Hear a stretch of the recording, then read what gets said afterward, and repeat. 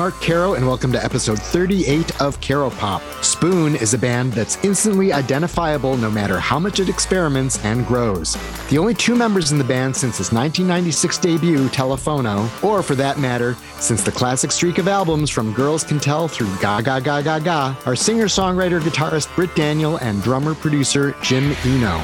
Daniel's voice, with that powerful Lennon-esque rasp, is unmistakable, as are his tight melodic songs and jagged guitar playing. She had half a mind, well she might not take this all quite so seriously. So put the notebook down and take off your dress. I've never seen it before. And I said, but what gives Spoon its snap and groove is Eno's drumming. Like the late Al Jackson of Booker T and the MGs, he doesn't appear to be doing anything fancy, yet the songs make you want to move. What's more, Spoon's songs are constantly dropping beats and shifting to odd time signatures, yet never sound proggy, with Eno keeping everything together. When Spoon played at the Riviera Theater in Chicago in April, I couldn't take my eyes off him. He was the propeller on a powerful engine. Jim Eno still lives and works in Austin, Texas, where Britt Daniel and he founded Spoon almost 30 years ago. Spoon has done much of its recording at Eno's studio, Public Hi-Fi, including big chunks of its latest album, Lucifer on the Sofa. Now Daniel, who moved around a bit, is living in Austin again, so he and Eno are able to work as closely together as ever. Eno was at Public Hi-Fi in between legs of Spoon's current tour when we spoke. He walks us through his background as an electrical engineer and the beginning of his partnership with Daniel in the band The Alien Beats. Did Eno always have that sense of groove? What drummers did he admire? Then comes Spoon's first two albums, the band getting dropped by Elektra, and the sense of reinvention that drives the 2001 album, Girls Can Tell. What were the strict rules that Spoon decided to abandon? What was finally clicking here and on Kill the Moonlight, Gimme Fiction, and Ga Ga Ga Ga Ga? When The Way We Get By was featured on the TV show The OC, did that feel like a breakthrough? How Did I Turn My Camera On come together? And was Daniel always singing it in that Prince-like falsetto? I turned my camera on, I cut my fingers on the way. How does Spoon's music wind up in the movie Stranger Than Fiction? Why did the drums on The Underdog sound different from the rest of Ga Ga Ga Ga Ga? And how did things change when that song got lots of airplay? And when Spoon's seventh album, Transference, came out in 2010, why was the band no longer having much fun? 4 years would pass before the release of the next Spoon album, and in that time, Daniel released an album and toured with a new band, Divine Fits. Eno hunkered down in Austin, producing such acts as Heartless Bastards and Alejandro Escovedo. Were there any hard feelings when Daniel decided to play with others? Was this a constructive time all around?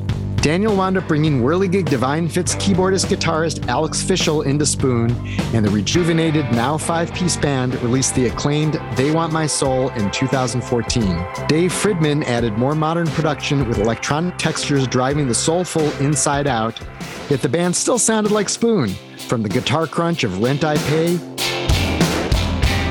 through the ear-tickling hooks of Do You.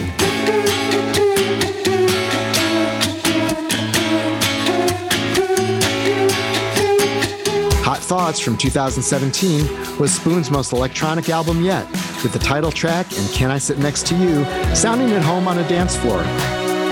Lucifer on the Sofa, released earlier this year, marks Spoon's return to guitar rock and then some. Yet even though the sound is more straight ahead this time, the band is still experimenting, and Eno describes an awfully cool technique they used to fatten up the sound on the hard-hitting kickoff track, Held.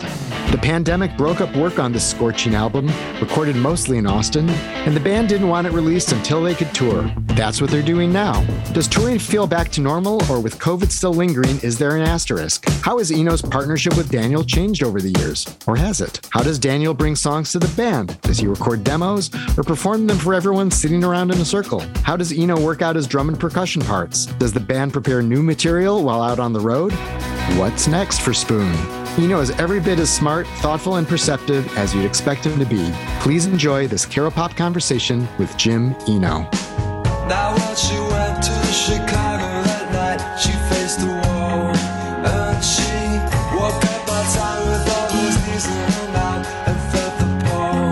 And all night the rain came on down, but then she'd never been to Chicago. Are you at Public Hi-Fi right now? I am. Yeah. Yeah. Which is pretty much, I mean, it's like a 10-foot commute from my house. So my house is like right there. Oh, cool. So Public Hi-Fi started as a garage studio, and now it's like you built your own place at some point. Yeah. So it was a 2-car garage when I bought this house in 1998. And I used that as a studio up until like the mid 2000s. And then I knocked that down and built like this as a proper recording studio. So it's like about 1,800 square feet. It's like on the same property as my house. And so you built the whole building from scratch as a recording studio. Exactly. Yeah. So it has like floating floors and, double wall construction and all that stuff for soundproofing. Nice. Yeah. And you have a background as an engineer and a tech guy. So do you sort of just know this stuff already coming into it, or? No, I mean, my background is in like digital chip design. Nothing practical can really come from it, at least on the engineering. I mean, on the audio engineering side or fixing gear and stuff like that. Right.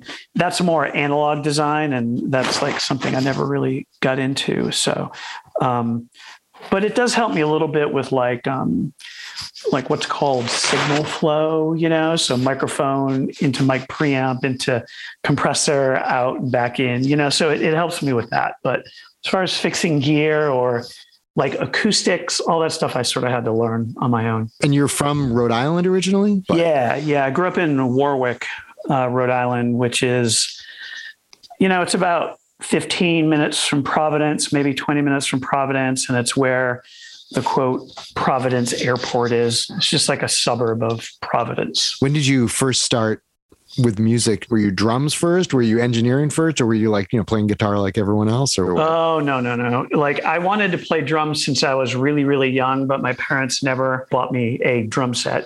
So I got a pair of sticks and I would play on the couch of my living room and listen to headphones and listen to the radio and stuff.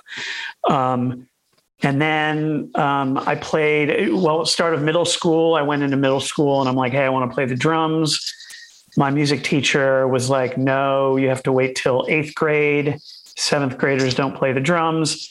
First day of 8th grade, I went in and I'm like, hey, I want to play the drums. He's like, well, you're my first chair saxophone player. So I'm not letting you switch to drums. And plus only idiots play the drums. So then I quit music. So I got to track that guy down sometime. Yeah, that's not, it's not even a good drummer joke. It's just mean. Exactly. Yeah. At least if you put it in the context of a drummer joke, you could have had like a joke on it. I know. Well, this idiot makes his living out of playing drums. So yeah, absolutely. What was it about drums that made you want to do it from such an early age? I don't know. I feel like all of us, we sort of gravitate towards things, like I was watching a Taylor Hawkins video the other day, and he went over to a friend's house, and I guess the friend was always trying to get him to play guitar or bass or something like that. And then he sat down at the drums and he really loved it. And the guy whose drum set it was, he's like, you're a drummer. He's like, I can tell that you're a drummer, and I feel like I felt the same way about drumming. There was just something about it that I was really, it was fun to do. And I always gravitated towards like listening to the drums when I was listening to music. Were there drummers who you thought, oh my God, I want to be this person? Let's see.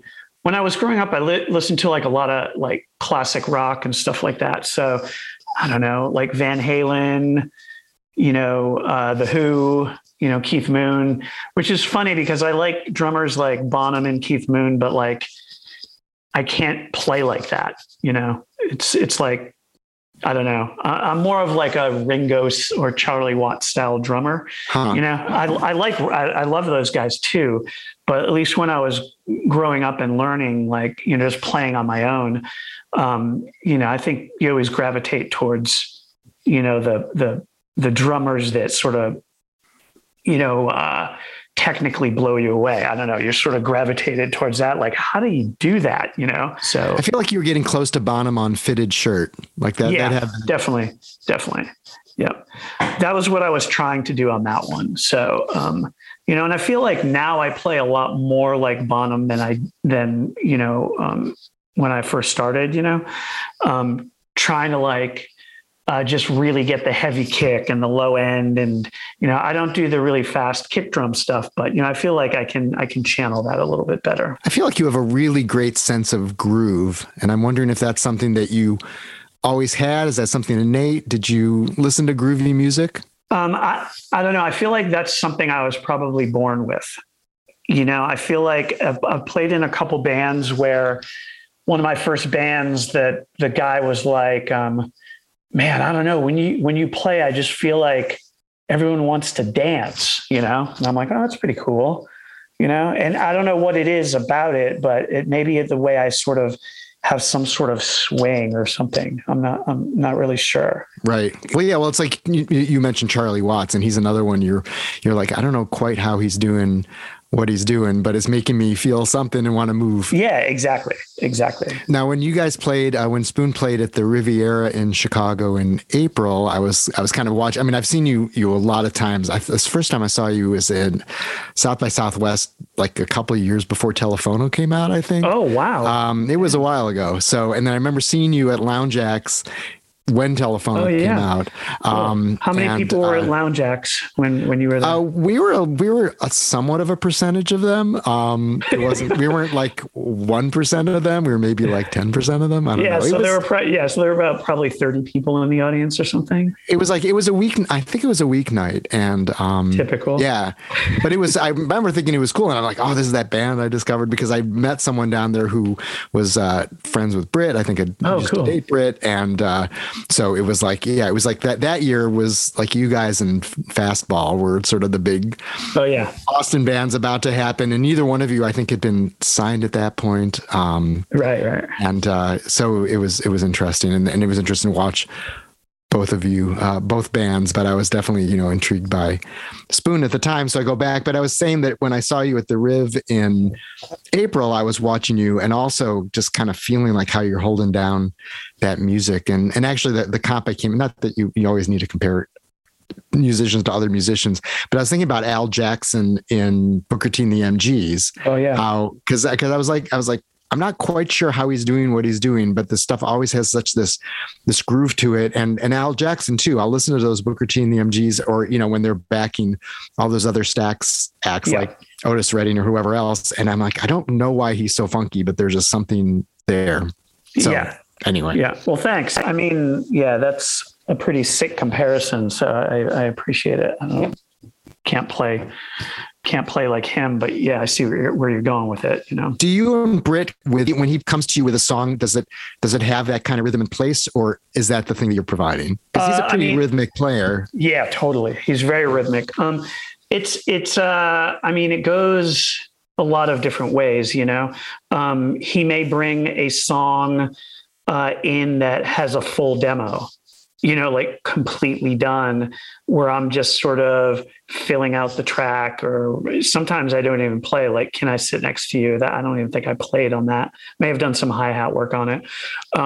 Otherwise it would be something where maybe he would bring in a riff and we all play it as a band or something, or like, I think Inside Out was one where he and I just played it and came up with the groove sort of together. And he's like thinking something sort of hip hoppy, so I think it goes a lot of different ways. He definitely has a strong opinion on what the rhythm should be like, and we will definitely discuss that. And as the songwriter, I know that he has something in his head that like I have to deliver, you know what I mean? So like going back to a song like Utilitarian, that sort of, I don't even know what to call it, that kind of funky, echoey block thing that's going on.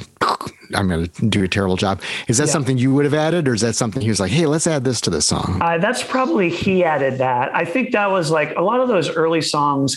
It was really like me and him in a practice room, like, and he would be like, da na na da da da na na, and I would just be ba ba So I would like sort of play along with him. And then we're like, okay, what should we do for the choruses? And then that song also is like dropping beats all over the place.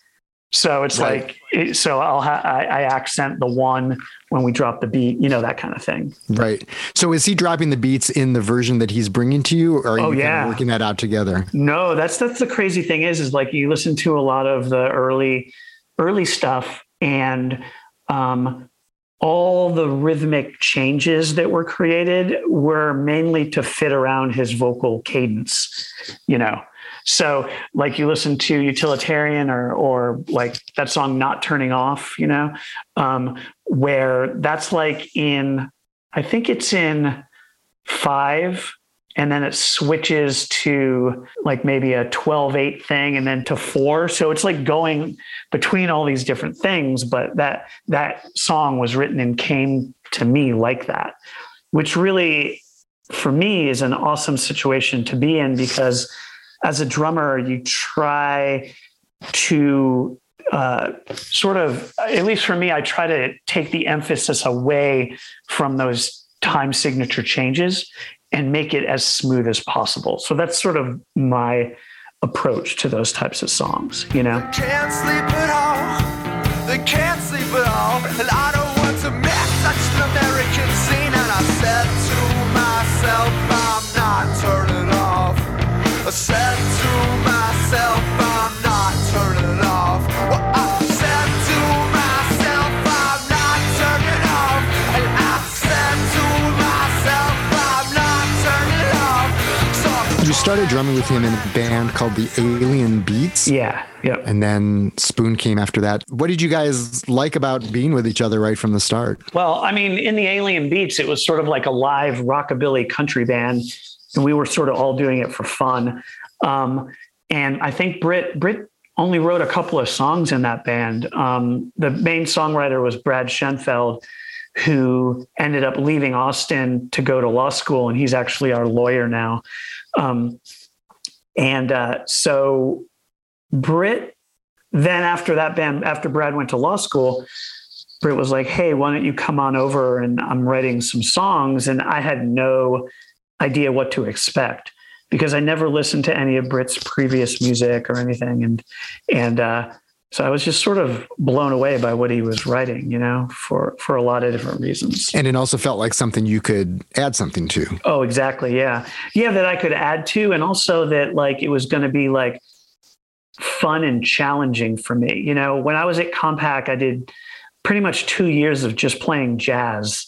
So I felt like since I started so late, I started playing drums. I got my first drum set when I was like 21, when I was in college. So I felt like in order to progress as a drummer, since I started so late, I should play jazz, and that really got me into odd time signatures and how to do that. I never had the chops, but I could like count.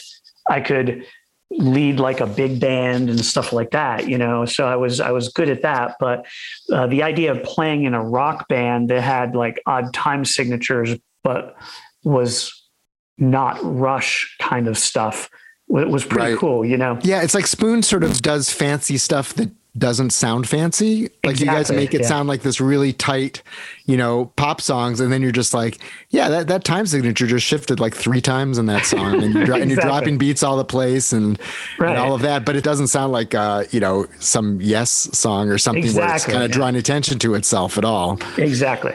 Yeah. So trying to be understated there and trying to sort of glue the different parts together was sort of something that has always been really fun for me. What stood out about Britt? Was it the writing? Was it the playing, or was it the singing? Or again, the combination of everything? Probably the combination of everything. If I was going to rate them, I would probably say, the first thing was probably the songs, and then probably the vocals, and then probably his playing. But his playing is great too, because in the Alien Beats, he played bass. So I didn't even really know he played guitar either. So, and he's a great bass player too. He's really fun to play bass with. I think he plays at least on one track on Lucifer on the Sofa. And I know he plays on with our friend in Evanston, Jason Nardusian, Split Single. He's the bassist on, I think, that first album of theirs as well. Exactly right. Yeah. So what was the first song that he brought you where you thought, holy shit, that's a great song? Let's see, all the Telefono stuff. I mean, I feel like the one that blew me away the most was Not Turning Off. Yeah, I feel like that was the one, only because it was like the vocal melody just fits so well with the different time signature changes that I was just like, it just didn't sound forced. It was pretty amazing. So Telefono's credited in production to John Crosland, and then Series of Sneaks is credited to him and Spoon, which I assume means you and Britt. Yeah. At what point did you start getting more involved in the recording side of Spoon? Let's see. I mean, in 98, we got dropped by Elektra, and that's when I was starting to buy studio gear. And John Vanderslice from Tiny Telephone. Do you know him? Do you know John Vanderslice? No. He and I became friends long distance. His studio was like vintage gear and stuff like that. So I ended up modeling my studio a lot after his. So, but as far as like getting more involved, I feel like, around the right after the Series of Sneaks, I feel like I started getting more involved with the recording, because there was this Soft Effects EP that we would we did together, and we had a guy named Craig Ross come in and help us. And then, we did the Loveways EP.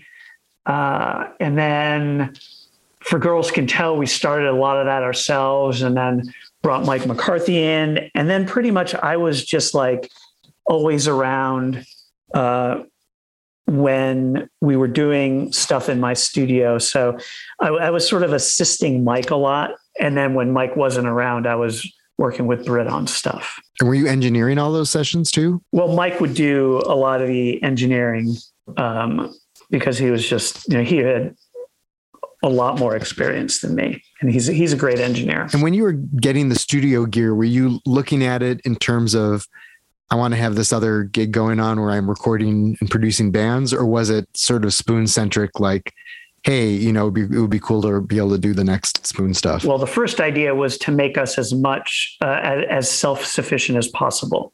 So to help Spoon, make records as cheap as possible, because we didn't have a label. We had just been dropped. And so that was the goal. And then even when we got a label, it just ended up being like, we could really work at my place and not spend $1,000 a day at a studio, So that was the first thing. But then as Spoon became more, we started getting more and more fans. I was thinking, well, I gotta, is there a way for me to quit my day job and just do music? And for that, I felt like I needed another avenue, like when Britt was writing. So that's when I was like, man, I love being in the studio. I'm going to start producing and engineering other records. What was the equipment you were getting? Did you say, I'm just going to go analog, or were you doing a combination of analog and digital? I was doing a combination of analog and digital. It was mostly analog. So like a Neve console, a lot of vintage microphones, stuff like that. And then Mike McCarthy would be like, oh, you need something like this. And I would go out and research it and try to find something, trying to make Mike happy, it made the sessions go a lot better. Yeah. Cause I think of your stuff as being analog for a while. Like those albums through like Gaga, Gaga, Gaga, I think were all partly at least recorded at your studio, right? Yeah. Yeah. It was it was like the early 2000s and the late 90s, and the digital technology was very poor at that time. So we were always recording on analog tape. But one thing I did do, and this is pretty nerdy, but I did have an early Pro Tools system, and I was able to sync the tape machine with Pro Tools, so that we could actually, if we ran out of tracks, I could actually throw things into Pro Tools to give us more tracks. And then you hit play on the tape machine, and then you have Pro Tools syncing along with that. So what we would do is we would record everything on tape. And then we were running out of tracks, throw over like a tambourine or throw over a background vocal or something that didn't require like super high fidelity. And then it would free up a track on the analog machine. Would you end up editing it digitally or? Yeah, we would do some editing that way too. Yeah. I remember when Gaga Gaga Gaga came out, you guys did a XRT thing at Shuba's, and I was talking to Brit, and I really love that album. And I said something about the Underdog, and I said, the Underdog really sounds like the drum sound of it, like it sounds different from everything else on the record. And he's like, that's because it's digital and everything else is analog. And, basically we went to LA and John Bryan wanted to record that digitally. So we did, but it doesn't have the same depth of sound. So, and that was kind of this little light bulb with me on the whole sort of digital analog divide, at least as of 2007. Yeah. And also I think that was one of the crappiest drum sets I've ever played. John Bryan had hundreds of snare drums, but we picked like the jankiest kind of drum kit for that song to make it sound really odd. So that snare drum, I remember the snare drum was falling apart. So the wires were coming out, and John asked his assistant to go and hold like the snare wires up against the snare as I was doing the take. And I'm like, hey man, this is going to be like really loud. Do you want earplugs or anything? And he's like, no, I'm good. I have a hoodie. And he just put his hoodie over his head. And then I did the takes with him like standing right there, sitting right there underneath the snare drum. It's like, yeah. Did you guys think, oh, this is the hit? I don't know if I thought it was a great song. But I'm pretty sure that one almost didn't make it on the record because it just sort of didn't fit, It just does have a different sound to it. Exactly. Like the horns and stuff like that,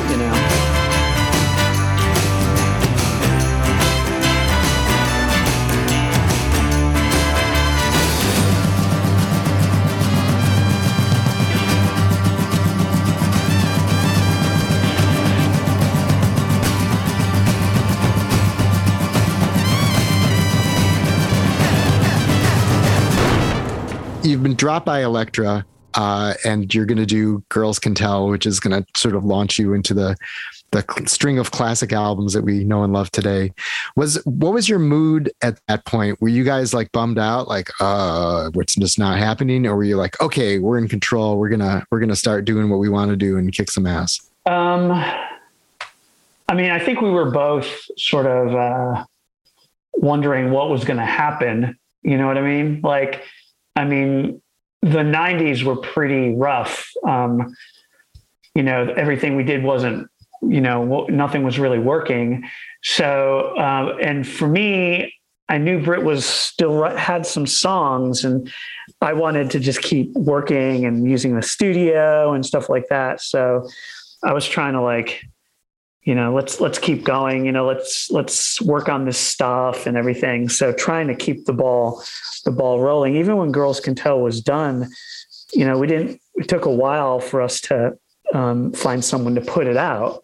So I would say it wasn't a great time, we definitely weren't sort of thinking oh, we're going to take over the world, that kind of thing. We were just like, hey, let's just put some songs together and see what it sounds like, Did you feel like you'd made a great artistic leap with that album? Well, I feel like one thing that we did do is we used to have rules when it came to tracks, we would shy away from piano. We would shy away from, just nicer sort of things like reverb and stuff like that. But then when we started looking at the records we listened to, you listen to a Marvin Gaye record, and those records are sick. There's piano and strings and horns and stuff. And sure, so it's like, what do we should just write and try to be creative in the studio and see what happens, you know? What was the reason for all those rules? Was it just like, we have to be a band like Wire or something like that? Or like, why impose that I think we were just like we thought it was cooler to be like Wire or Gang of Four or something, you know? I don't know. I think I saw a quote from Brit at some point where it's like, well, Wire didn't have piano. Yeah, exactly. So when you record something like Everything Hits at Once, were you like, oh, but this is really good though? I think so, you know, but I mean, I feel like we also thought our previous records were good too, you know? So sure. you just never know. When you're recording, you're like, so like, we think it's great, you know, hopefully other people will like it, you know, but if not, we're just going to keep putting out records, you know. At least that's what I try to tell like younger bands and stuff, you know, that you have to look at it like you're going to do 10 records, you know, and this is just an evolution, and it's just a time stamp of where you are in your career, you know? Right. And then Kill the Moonlight, it just sort of feels like you guys are just, all right, this is what we do. And it's this very taut, sort of spare, very groovy record. Again, I keep using the word groove, but you know, I like it. Like it's there. Yeah. There's just, you just kind of want to move to that whole record, and the short songs are, you know, mostly short and tight. And then, you know, you got your little bouncy piano, almost Kinksy thing with The Way to Get By. Yeah. Did you have a sort of more confidence going into that one because Girls Can Tell finally had come out and been well received? And yeah, I feel like you know, like we never had a hit like Fastball or anything. You know, all our songs, maybe until I don't know, maybe The Underdog or so. I mean, we're sort of like slow burners, you know. So our success has always been very, very gradual. Where, you know, you see it as you go to different cities, more people are coming to our shows, you know, we're getting more opportunities and stuff like that. So I feel like, yeah, with Kill the Moonlight and then Gimme Fiction, I feel like it does show this sort of confidence, bravado, maybe that, you know, we're like, okay, we know what we're doing, you know, let's use this studio as an instrument thing, sort of like, you know, how the Beatles did it. And let's try to be as creative as we can, you know. Was The Way We Get By, was that on like the OC or something? Like, yeah. Yep. That was on the OC. Yeah. You know, again, I wasn't hearing it on the radio that much. I was hearing sort of beyond that. Like, I think Turn My Camera On, I think I was hearing on the radio by then. Yeah. Yeah. That could be. But again, I mean, it's sort of like we always did well with college radio from Girls Can Tell on.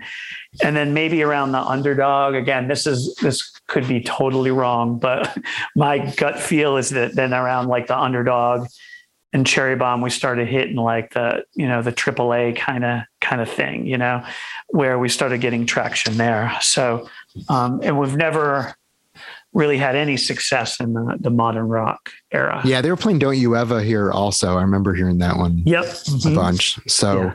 I also, to go back to Gimme Fiction, I remember that the movie Stranger Than Fiction opened the Chicago Film Festival that year. Oh, wow. And I was like the music in it was basically Gimme Fiction instrumental tracks, as I recall, how that happened. So Brian Reitzel, who was the music director for that, reached out to Brit in order to see if he wanted to help with the soundtrack for that.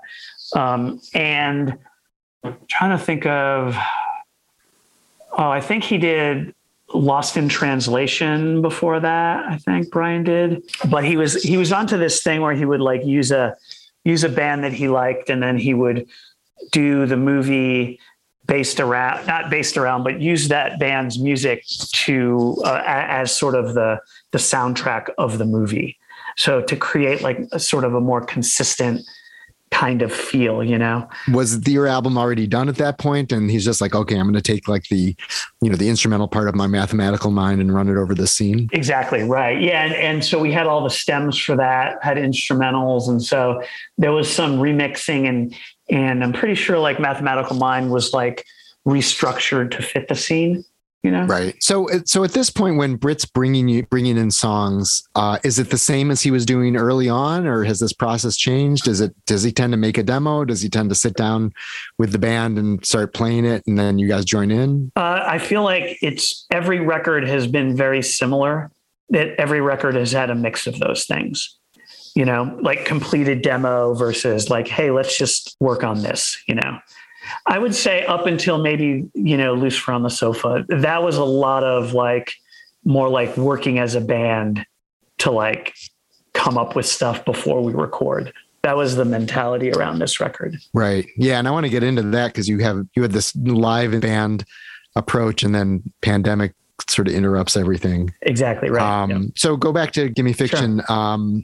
Like Turn My Camera On. Do you remember how that one came in? Yeah. So that came in where Britt had a demo, and I remember we were on tour, and he said, hey, check out this tune. And it was really, really sparse. But I was listening to a lot of like Prince at the time. And I feel like we were all listening to that in the van. I feel like when you tour in a van, a lot of times you're just, you know, playing music together, which is pretty awesome. And so I had this idea for the beat to make it more dancey instead of rock. I don't know. I remember Britt saying he wasn't hearing it that way, but then when we got together to play it, he really was into it. And so we just sort of took it in that direction. Did the falsetto follow the Prince rhythmic thing? No, the falsetto was there, I think. I could be wrong, but I'm pretty sure it was in there. That's interesting. Yeah, no, the first time I heard that song, I was like, it's their Prince song. Yeah. Which is a good thing. Yeah. And then Beast and Dragon Adored was almost the title cut until you guys retitled it. But that one I've put on mix CDs for people. Yeah, the interesting thing about that one was Britt came up with the idea. That was the last song he wrote. And it references all or most of the songs on that record. And he thought it would be a really cool idea to have that first on the sequence and reference all the other tracks within the lyrics. Right. So I thought that was pretty cool. That was the last song that I heard. You guys are touring at this point. The albums are getting acclaim. What are you sort of feeling? Like, what's the mood of the band through that and ga, ga, ga, ga, ga? Let's see. I mean, gradually better, you know? I mean, we were just like playing bigger clubs, you know? I think we did SNL. That was probably one of either the top one or one of the top highlights of being in the band. I feel like that was a amazing experience. So, was that nerve-wracking? It was initially. I was reading the SNL oral history, you know, before we went in. And I think that was a really dumb idea because it just stressed me out. And I was like, man, this is such an iconic show, you know, it's just amazing that I'm going to be able to play it, you know, or I think I'm going to be able to play it. I don't usually, you know, I usually wait till I'm actually there and then be like, oh, wow, I actually did play, you know, just in case something happens. So, but it wasn't too nerve-wracking because you're there on a Thursday, you run the song, you do sound check, you do blocking check, you get Friday off, then you do like so many rehearsals on Saturday, then you do a performance in front of a live audience that isn't the real show, and then you do the final show. So there's just a lot of playing the same two songs over and over again. The time when you get to actually playing it, you're sort of like, you know, you're sort of dialed in. Yeah. And it's what you do. Yeah, exactly. You didn't have no impulse to sort of change the song in the middle of the song and do like a Costello and start playing something else. Yeah, we don't want to get banned, you know? He got to come back, but it was like 35 years later or something. Exactly. Yeah. Hopefully, I mean, we've never been asked back. wondering what I did, Yeah, they totally should have you back. What's up with that? Yeah, make it happen, Mark. I'll ask Lauren next time I talk to him. Next time he's asking me, like, who from Chicago should we pull in the cast now? And I'm like, you know what? I don't really care about that, but where the hell's Spoon? I know, exactly.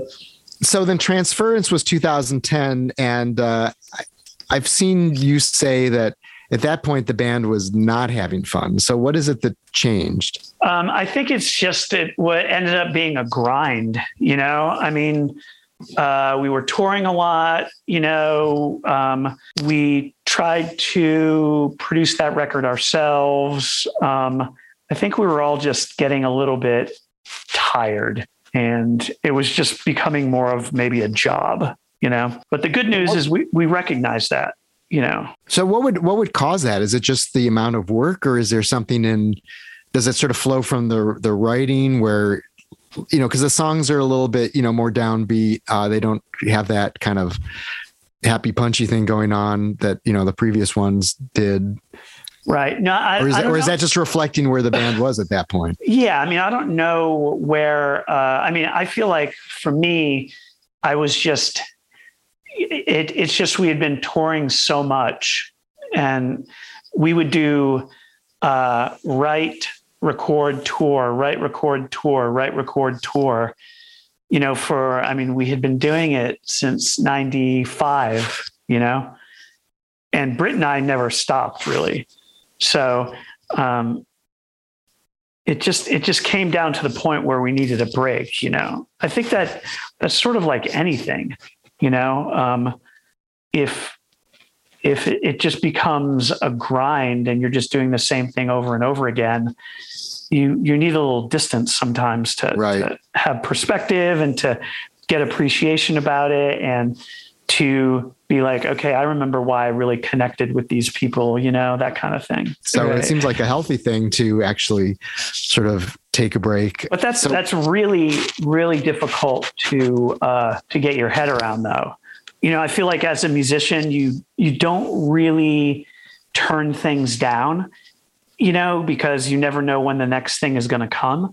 So you want to try to, keep going and try to capitalize on opportunities, and like, okay, we just put out a record, we have to tour. And then, okay, after that, we have to start writing again, start recording, it just becomes a process where, it's inherently like you have to keep going. Were there ever songs that Britt would bring in where you were even like, either like, that one's not quite happening, or, you wanted to do something with it that he didn't want to do with it, and so you guys weren't seeing eye to eye as maybe you would have on the other songs? Let's see. There definitely were songs that he brought in that didn't work. But I feel like, we all try really hard to make them work, and we're all like, this isn't really happening. And Britt will be like, okay, yeah, I got to go off and work on this a little bit more. I don't feel like this is working because of this, that kind of thing. Right.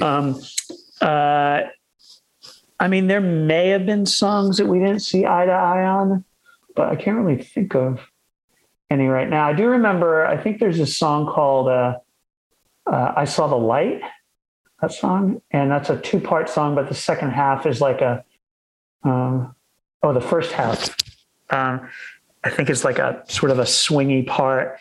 And sometimes I feel like Britt and I hear rhythms differently, which is maybe something interesting about the way we play together. Like I'll hear a downbeat, like a 1 at a different point where he will. And I feel like that can be sort of interesting.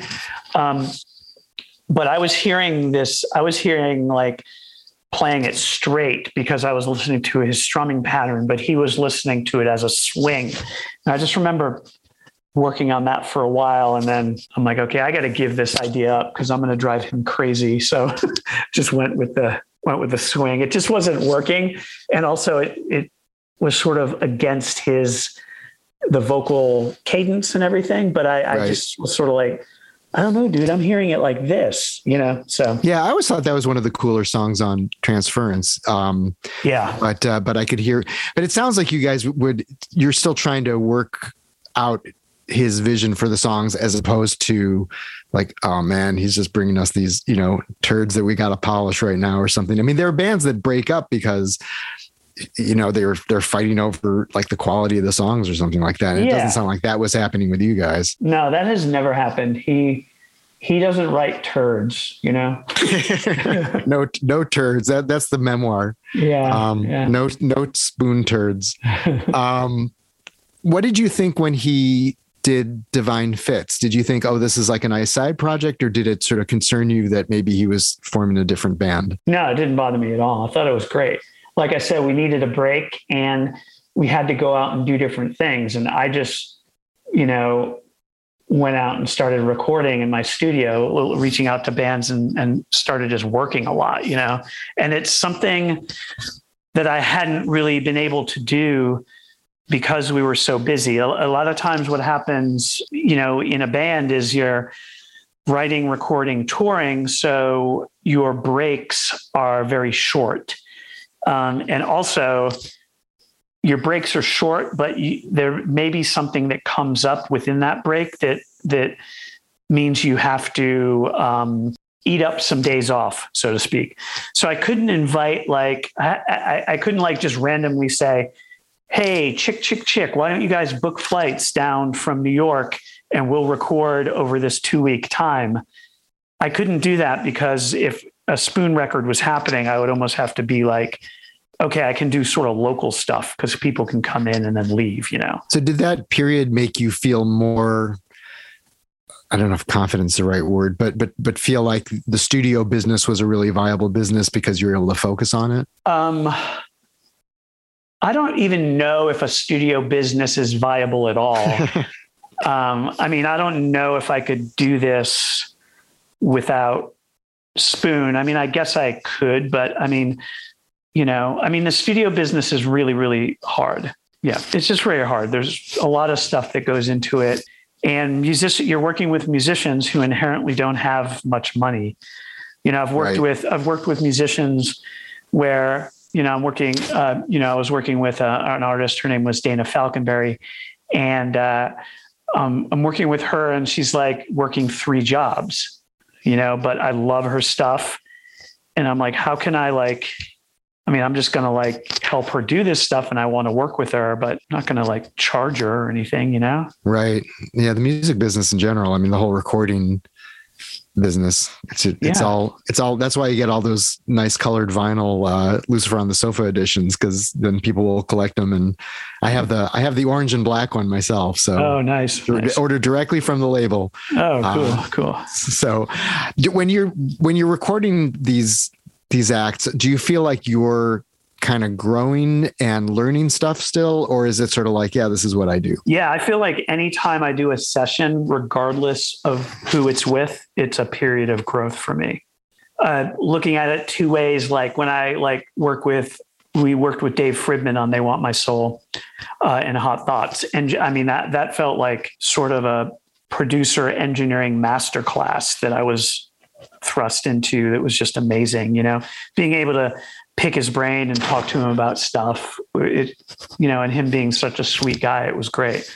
But then I also would be in Austin doing a session by myself with, say, a Latin funk band or something like that. And what I have to do is I have to make it so that they're happy with the track and they have an aesthetic that I have to meet. So I'm constantly learning in those areas, where should the horn levels be, all this other stuff, and then I can apply that to other bands, I could use, horns for a pop artist, but I know how to record them, from this other session. And hey, here's another little trick we did, and I can apply it. The more you get in the studio and do things, the more creative and the more you can bring different ideas to the table. Right. Did I see that you produced something with Steve Berlin of Los Lobos? Yeah. So he produced the Grupo Fantasma record an Austin Grammy-winning Latin band, and I engineered it. So I engineered it. He produced it. What was his production approach like? Let's see. I mean, he was great. He's like, he did a lot of pre-production, so he was great with like arrangements and things like that. And then, I mean, he was great in the studio, and I was doing the engineering, but he was, I don't know, he was a pleasure to work with, The best engineering session I did, though, was I did a Alejandro Escovedo session that Tony Visconti produced. Oh, wow. So I engineered, Tony came down here to Austin, and I engineered the record, and Tony produced it. But just the idea that like I'm sitting outside, but taking a break from a session, and I'm like, holy crap, the studio just got an email from Tony Visconti asking about like booking the studio. And then, oh my God, I have to get on the phone with Tony Visconti, and then chatting with Tony. And he's like, hey, do you have like a house engineer? And I'm like, Tony, I read your autobiography and you engineer. He's like, I don't do that anymore. And so I was like, okay, I'll do it. He's like, okay, that'd be great. So, that was an amazing session. He was just like, hey, the way I want this to work is I want you to just come up with all the sounds, what you think is working, and I'll let you know if I don't like it. And I'm like, okay, that sounds perfect. Were you guys pretty compatible there? Oh yeah. Yeah. I feel like there was only one time where he's like, yeah, I don't think this sound is cutting it. Let's work on that a little bit, So I think over 2 weeks, I think it was pretty great. I feel like we had a drummer named Chris Searles on that record too, and he was a big Spoon fan. So we did a lot of like, I don't know, we recorded like sort of like angular type things, like stacked splashes and things like that. He was really open to different ideas that I came up with and stuff. So yeah, it was a great session. And just the idea of working with Tony Visconti he's such a great guy and such a talented person. Did you try to get Bowie stories out of him, or would he say, things like, when I was working with Mark Bolan on this, this is what happened? Yeah, but he would just say Mark, I would be like, Mark Bolan, it's like, yeah, I'm hanging out with, Andy and Yoko, and like, oh my God. That's great. When you came back to do They Want My Soul, Britt brought Alex Fischel over from Divine Fits. You'd been doing, all of this extra work. What was sort of how big a difference did that time away and all these different, changes make when you were doing that one? I mean, I think it made a huge difference. I think. I feel like me and Britt had a chat, and we're like, we should only be doing this if we're having fun. And I'm like, yes, 100% agree. And so we just tried to make that our focus, and tried to make sure that we were doing this for the right reasons. And then also bringing Alex in, who's like, just like an amazing musician, but also like such a bright light everywhere he goes. He's like a positive, funny guy. He really helps like the energy of any situation. So it was really great to have him in the band. When we see you guys on stage, he totally energizes and has that bright energy. So I don't know if that's also happening in the studio, but it's definitely totally. Like this little spark plug. Yeah, totally. Came in. Yeah, exactly. So it was like, to inject a little bit of, energy into a situation that's been going for 20 years. I mean, it was very, very nice to see him this excited about stuff that we had been doing for so long, Yeah. And that still sounds like a Spoon record, as they all do, but it's got little, extra things going on in terms of the production. And what was your feeling on kind of the recording of it? Like, did you record it similarly, or were there sort of new techniques you were using with this, with Dave producing? Let's see. I mean, everything is pretty similar. I think the thing with Dave is he's sort of like a mad scientist. So he'll come up with sounds that like you've never really heard before. I mean, he was using techniques like on the drums and things like that were sort of different, but Overall, like, I mean, that's one of the things when you record with a lot of different people, a lot of this stuff happens the same. It sort of is done the same way. But if you get the right producer there, they have like a vision on how it should sound, and they can, any concern that the band has, they know how to fix it. Production is a lot of problem solving, and it's also, you're in the service industry. You're basically trying to get the best record you can for the band. You're opening with Rent I Pay, which is this totally crunching guitar rocker where Britt's found the one, riff that Keith Richards didn't discover yet. And it's just like it's just like this great sounding, thumping track. And then you go into Inside Out, which is this sort of dreamy, and you guys have done that before. I mean, on Ghost of You, but it was definitely a striking shift into that kind of trancey electronic thing afterward. Yeah, totally. Yeah. Was he just writing both types of songs, or? Yeah. He was just writing both. That's the songs that he's bringing to the table. Yeah. And you were talking about how Inside Out, he just sort of came in, and did you all just start playing that groove? And was that Alex kind of adding all that keyboard stuff at that point? I think on Inside Out, it was like we were heading up to Fridman's pretty close to when, like we were about to leave, I remember. And then Britt comes in and we start, he's like, I want to try this in this certain way. And I remember just playing with him, I feel like, in the studio. I think it was just him and me, and playing like more of a hip hop kind of beat. And then we played it for Dave, and Dave's idea for it was like, okay, well, let me just take what you played on the drums, Jim, and convert it all into electronic sounds.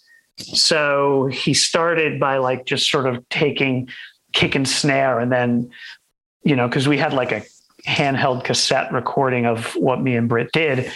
And so technically I didn't play on that song, but I sort of did, because he converted your playing. Converted my playing. And that was the initial part of it. But then we're like, oh, this doesn't feel right here, because I made a mistake or whatever. So let's slide this kick drum and make it more bouncy. And so we were always like building on the beat, but the main thing was the demo, what I had played on the demo, as far as from the practice session. Was the experimentation on that, did that sort of lead to more of that sort of thing on Hot Thoughts? I don't know. I feel like they were pretty similar. I mean, we had been experimenting since, Girls Can Tell, Kill the Moonlight. So there's always like, we always get to the point where, this needs a sound, or this needs a part, or this needs something, or we need a vibe, or we need something like a style to make this work, so we have to think of something that's gonna work. So whether that's a part, then maybe someone goes off and tries something and has all Dave's pedals, that kind of thing. There was another writing room, so Britt was writing in there. There was a lot of movement happening, but I feel like the level of experimentation, I guess, is just pretty similar to how we've always done it. Right.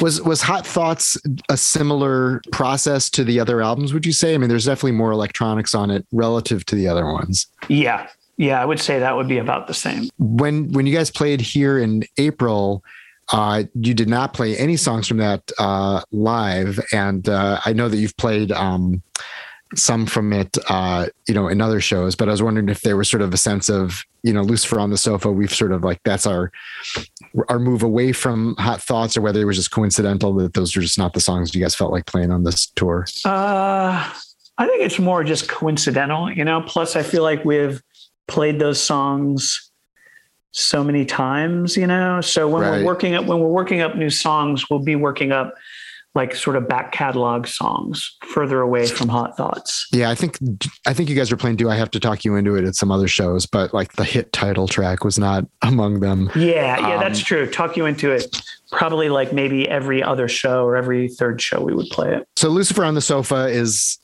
obviously the album that came out this year. Your quote unquote return to rock record, more guitar oriented, but still obviously sounds like Spoon. Excellent songs. And you have a new bassist, Ben Troken. Am I pronouncing that right? Yeah, and then Benny, yeah. and Gerardo Larios on guitar. Gerardo, yep. The thing that's interesting is that you've had actually a fair amount of turnover in the band. I mean, you and Britt are the only ones left from that, string, from The Girls Can't Tell to Transference. What is it about Spoon that makes it still sound like Spoon, even though you really have had like a lot of different people moving in and out? I don't know if we've had a lot of people moving in and out. I feel like when you look at the band has been around for 30 years, it's definitely going to happen, Right.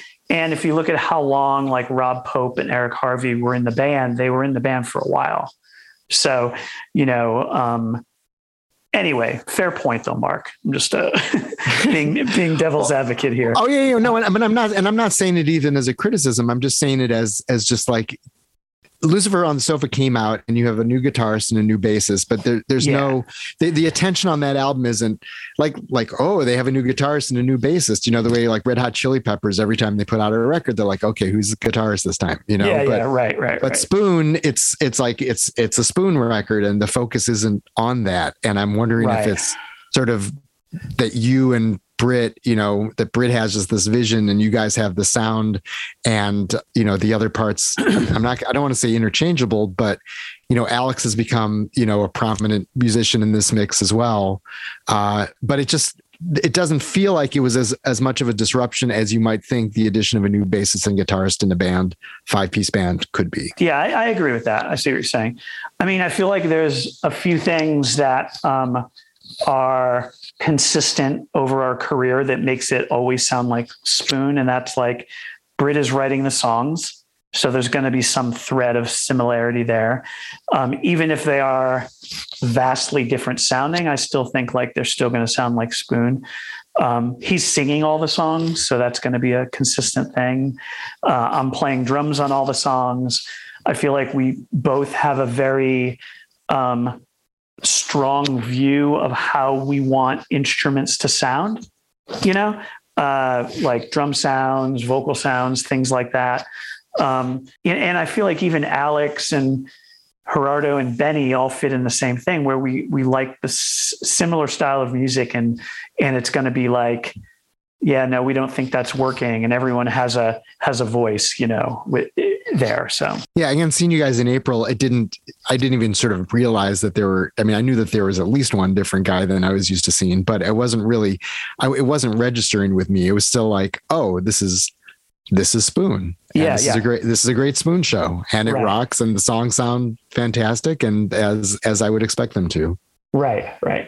Yeah. And so the album, it sounds like the album was sort of like split, or at least there was a big chunk of it pre-pandemic that you were sort of getting ready to get together. And then while everyone was all of a sudden separated, he wrote more songs. Yes, exactly. Right. I would say, we were calling it like maybe 3/4 done of the record because we hadn't mixed anything. And there were a few songs we had to like add things to and work on. But then the pandemic hit and things just sort of screeched to a halt. And, Britt, it was cool. He was, very creative. He had the ability to have creative times over the pandemic. I, never really had a creative period during the pandemic. I feel like, some people just didn't hit it. I had a hard time hitting it. I'm with you. Yeah. Like I did a lot of mixing, but it was just like, it was a grind for me. And it was a difficult time, so I couldn't, if I was motivated, I would have just created, a record of stuff, of my own stuff, but I just couldn't be creative at all, So, but then after, we would get together and do all the COVID protocols, stuff like that. There were some times where we were supposed to get together and then we're in stage 5 here in Austin. And we're just like, this just doesn't make sense to get together, And the other thing that took a little bit of pressure off is, we were all on the same page that we didn't want to release a record in the middle of the pandemic. We wanted to wait until things were at least settled down so we could do some touring, Right. because we love playing live, and it's a way to, it's such an important part of the record release cycle that we didn't want to put out a record into like the void and then never be able to play it, so it sort of made us, like, hey, okay, we have some time, and so Britt wrote a bunch of other songs. And so when we were getting together, he was bringing in new songs, and I think the record is actually a lot better because of that. So what were the newer ones that he wrote? Let's see. Definitely Lucifer on the Sofa, Astral Jacket. Wild was started a while ago, but we had never heard it, and he had worked on it over the pandemic, I think. And he's got a co-writing thing with Jack Antonoff on that. Yeah, he does. Yeah. I think maybe The Devil and Mr. Jones. Yeah, it's hard for me. I can't really remember, since that whole 2 years is like a fog, In the pre-pandemic part, you guys were all together in Austin for most of it, right? Correct. Yeah. And I saw that it was recorded at Public Hi-Fi and also a place called the Catacomb. Yeah, that's Britt's place. But were you doing most of the tracking at your studio? Yeah. But there's times like we put that in there because, when Britt does a demo, sometimes we're like, man, that keyboard part you did on here was great. We're probably not going to beat it, so let's just use it, just as an example, So he does some recording there. Sometimes he'll record his vocals there. So is he there full time now? Is he back to living in Austin? Yeah. Yep. He bought a house here right before we started the record, I guess, or no, right in the middle, I guess. 2018, 2019. Can't remember. Does that help with you guys? Because, you could just run over to each other's houses and work on stuff. Oh my God, it's amazing. Yeah, it's great. It's the thing that, I don't know, there's something about that kind of spontaneity that is awesome. And it reminded me of the Telephono Series of Sneaks Girls Can Tell days, where he would just be like, hey, I got something. Can I come over? And I'd be like, yeah, I'm not busy. And then we would work on stuff, and it was great, so it was really fun to have him back and, experience that again. Does he write while you guys are on tour, or is that sort of a separate thing? Like, you sort of have to take a break and then he'll come over and bring some new songs over. Yeah. It's usually when he's home, getting in his, the writer's frame of mind. And then you kick off this album with a cover of the song Held by Smog. Mm-hmm. And you do a really interesting thing on it. It's like, it's sort of it's another one of these Spoon experiments that you don't realize is an experiment unless you listen closely or you hear about it like here. But you have like, it sounds like it's take 2 in one ear and take 5 is in the other ear. And you hear that, and you actually hear them being introduced in each ear. And then you just have these like 2 takes of the song by the band going at the same time, right? Exactly. Right. Yeah. So we've done, the double drum thing before. Like, I don't know, there are a lot of examples of it, but like you think of like Fleetwood Mac, Mick Fleetwood would do that sometimes, where you hear in one ear, you hear a drum set, and then the other ear, you hear another drum set. So came up with the idea that let's just do 2 separate band takes and, pan them hard left and hard right. And we did that. We ended up picking one bass track and putting that up the middle. But once we did that, it just sounded so massive and huge. It was like, man, this is pretty sick. So, it was a fun little experiment. Was the thought process always like, oh, this song has to go on the album? Or were you just kind of messing around with like, here's a cool, song by someone else that we like, and we're just going to play around with it? And, oh, you know what? Let's keep this one. Yeah, we try a ton of stuff, and then a ton of different songs. And then the ones that end up on the record just sort of bubble up to the top. So we had played this song, I think we played it live like a really long time ago. And Britt just brought it to the table. He's like, hey, let's just try this song again. And I feel like once we started getting into it, it just got better and better, creating the, sonic arcs of that track, really loud down to quiet, really loud. And it's a really fun, like sonic journey on that song. I feel like it's really worked well, you know. And as a first track, I feel like, you know, you can't have a super banger first because then there's nowhere to go from there. So I feel like, you know, having Held as track one was a good thing. Was that from the pre-pandemic or post-pandemic recording sessions? I think it was pre, but we did a lot of overdubs post. And I remember seeing, I think Satellite, I saw you guys play on the They Want My Soul tour. Yeah. That song, this is the third time we tried to record that one. Well, it worked this time. What happened the other times? It didn't work. I feel like this one, I think we may have cracked the code with like the intro section. I feel like it's almost like a 2-part song, and we could never get them to sort of seamlessly move between each other. So we tried a ton of different things, but I feel like not having drums at the top and then having them come in, you know, right before those solos. Yeah. Yeah. The build is real nice on that one now. Yeah. I'll have to go back to YouTube and watch your, you know, fan shot footage of you guys playing it in like, you know, 2007 or something. Yeah. Like 2014 or whenever that would have been. So, and obviously you're back now from breaking the tour. And then I think you're going to Europe. How has the tour felt? Has this felt like the We're Back tour, or is it still the We're Back with an asterisk? Let's see. Well, real quick, we're going to Canada, international, but not. All right, fine. Yeah. See, that's what I get for not memorizing your tour. No worries. So hold on. We're just going to say, so you're going to resume your tour going to Canada. Correct. Yes. Canada in July. Yeah. And no, I think it's been a lot of the We're Back kind of feelings, you know. Crowds have been great. I feel like people are loving seeing live music. It's really, really fun to play these songs live. I mean, obviously there have been hiccups here and there on the touring schedule, but you know, for the most part, it's been awesome. So no asterisk. No asterisk. No. That's great. So are you doing a bunch of production during this break in the tour? Yeah, I am. I'm doing, a couple things I'm doing.